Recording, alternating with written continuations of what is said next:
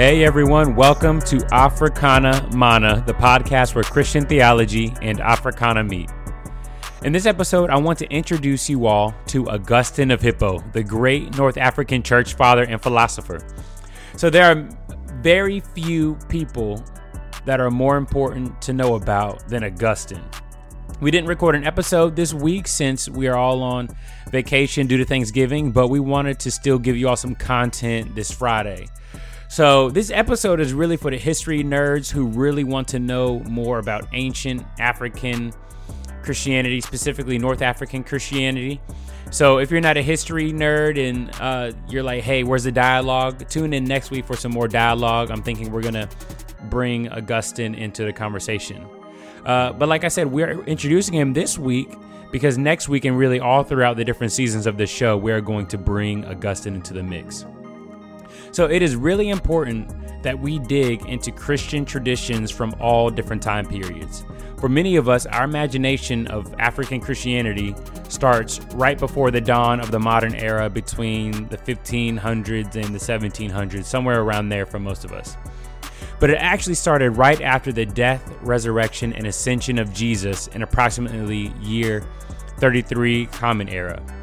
Augustine is mainly 4th century CE, so we are going to look at even earlier African traditions than that because there's still a lot of time period between year 33 and year 354 when Augustine was born. So most of this information is taken from Augustine's book, the primary source being Confessions. That's the name of the book. Also with help from secondary sources like Gonzalez's The Mestizo Augustine and Smith's On the Road with Augustine. So enjoy. So Augustine was born in year 354 and grew up in Tagaste, a city in modern-day Algeria near the North African coast. He was born to a Roman father named Patrick and a Berber mother named Monica. And so that part of the world back then, it was dominated by Greek and Roman culture. So Alexander the Great and his big Greek empire, Alexander was a Macedonian, but he spread Greek culture all throughout the Mediterranean. And then long story short, the Romans came in and had dominion over that area after him. And so the Romans along that North African coast, they call that part of their empire Africa. From the Romans is really where we get the word Africa. We just named the whole continent after that Roman province. And Tagaste would have been right outside of the Roman province of Africa. That was Augustine's hometown. So his Roman father, Patrick, was a pagan right up until before Patrick's death. And his African mother, Monica, was a devout Christian. Like, I love that Augustine's father's name was Patrick and his mom's name was Monica. It's almost like his dad, low-key, has a white name and his mom has a black name, low-key. Like Patrick and Monica. His mother was of Berber descent. So many of the towns in northern Africa had a minority Roman elite who were kind of in the positions of power. And not long before Augustine's birth, these Romans actively persecuted Christianity in that region of the continent. But the everyday people and majority of the people in his hometown would have been Berber or Phoenician or a mixture of both. So the Phoenicians kind of had like coastal cities along the northern coast of Africa where they traded and did commerce. So Augustine spent his childhood mostly in school and in mischief, and he learned rhetoric in the Latin language. So kind of in the Western world, Latin was the official language of Rome. And although Augustine would have still had a little bit of knowledge of the African languages that his friends and family members spoke, his education was mainly in Latin. And Monica and Patrick pushed Augustine really hard in school. They really kind of wanted him to have the education necessary to move up in the Greco-Roman social ladder.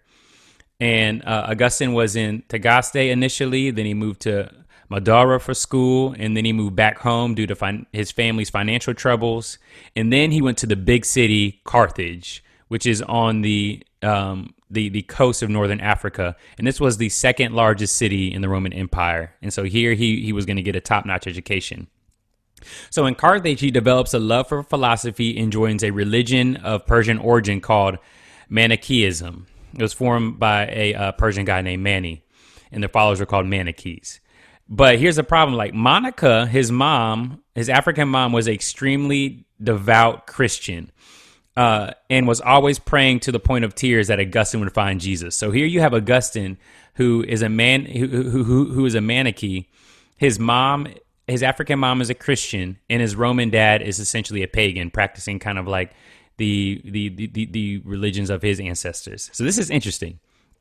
So Augustine takes a concubine of apparently African rootage. So back then, a concubine was kind of like a temporary but exclusive relationship until you could find a wife of higher social standing by which you can have legitimate heirs. So essentially, like it's kind of like a exclusive long-term relationship, like as we know now, almost like that was Augustine's girlfriend.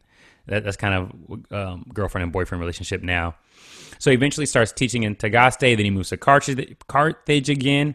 All the while, he is starting to kind of doubt the Manichaeism, a religion really based around kind of eternal principles of light and darkness. And he really starts to wrestle. And so he eventually loses his trust in Manichaeism. Then he moves to Rome to pursue his career in rhetoric.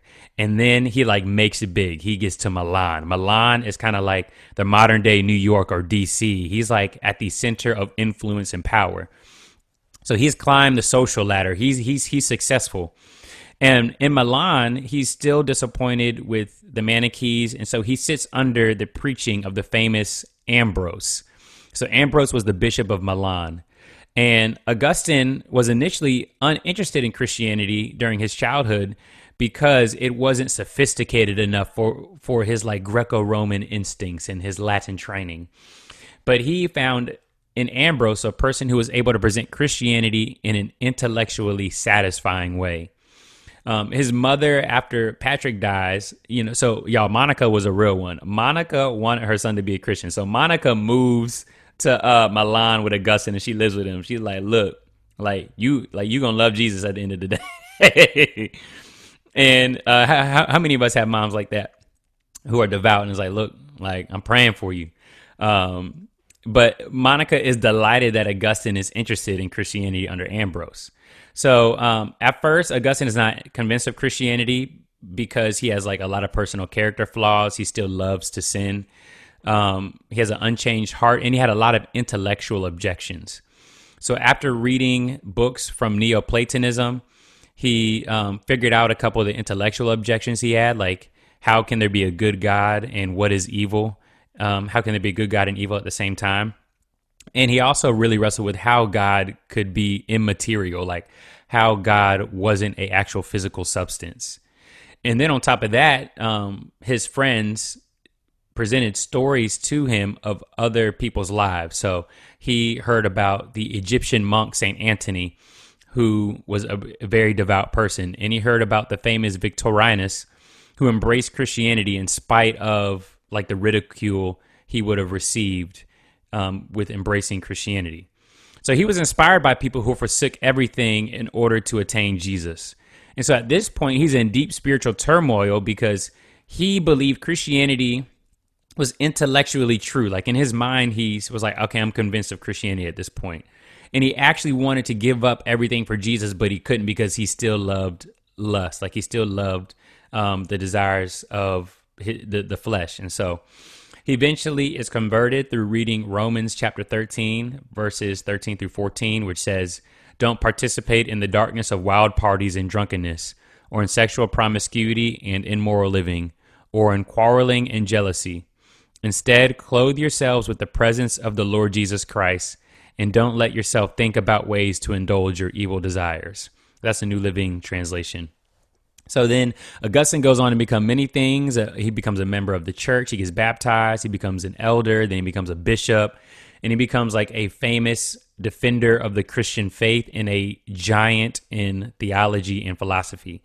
So he is undoubtedly the greatest theologian in the Western church and one of the top, probably, if not in the top 10, one of the most influential people, period, in the global West. So if you live in the global West, it's been said that you are Augustinian and you don't know it because his philosophy, his thinking, his works have so penetrated kind of like the ways that we have thought about the world and thought about ourselves, etc.